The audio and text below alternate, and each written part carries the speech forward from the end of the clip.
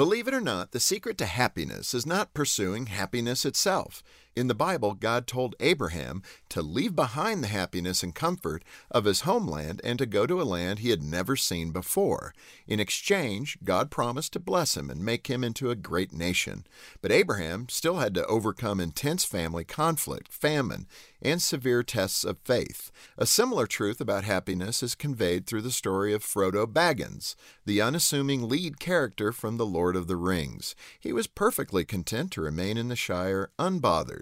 But then Gandalf, the wizard, shows up and whisks him away on an adventure where he encounters orcs, trolls, and the fires of Mordor itself. Abraham, Bilbo, and you and I all face the same challenge, believing that happiness is not life's greatest pursuit. What is?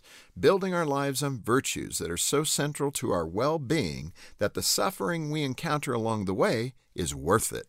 Whether we're struggling to heal a marriage, to rescue a wayward child, to overcome an addiction, or to make a career change, there's greatness to achieve even if the journey isn't always a happy one.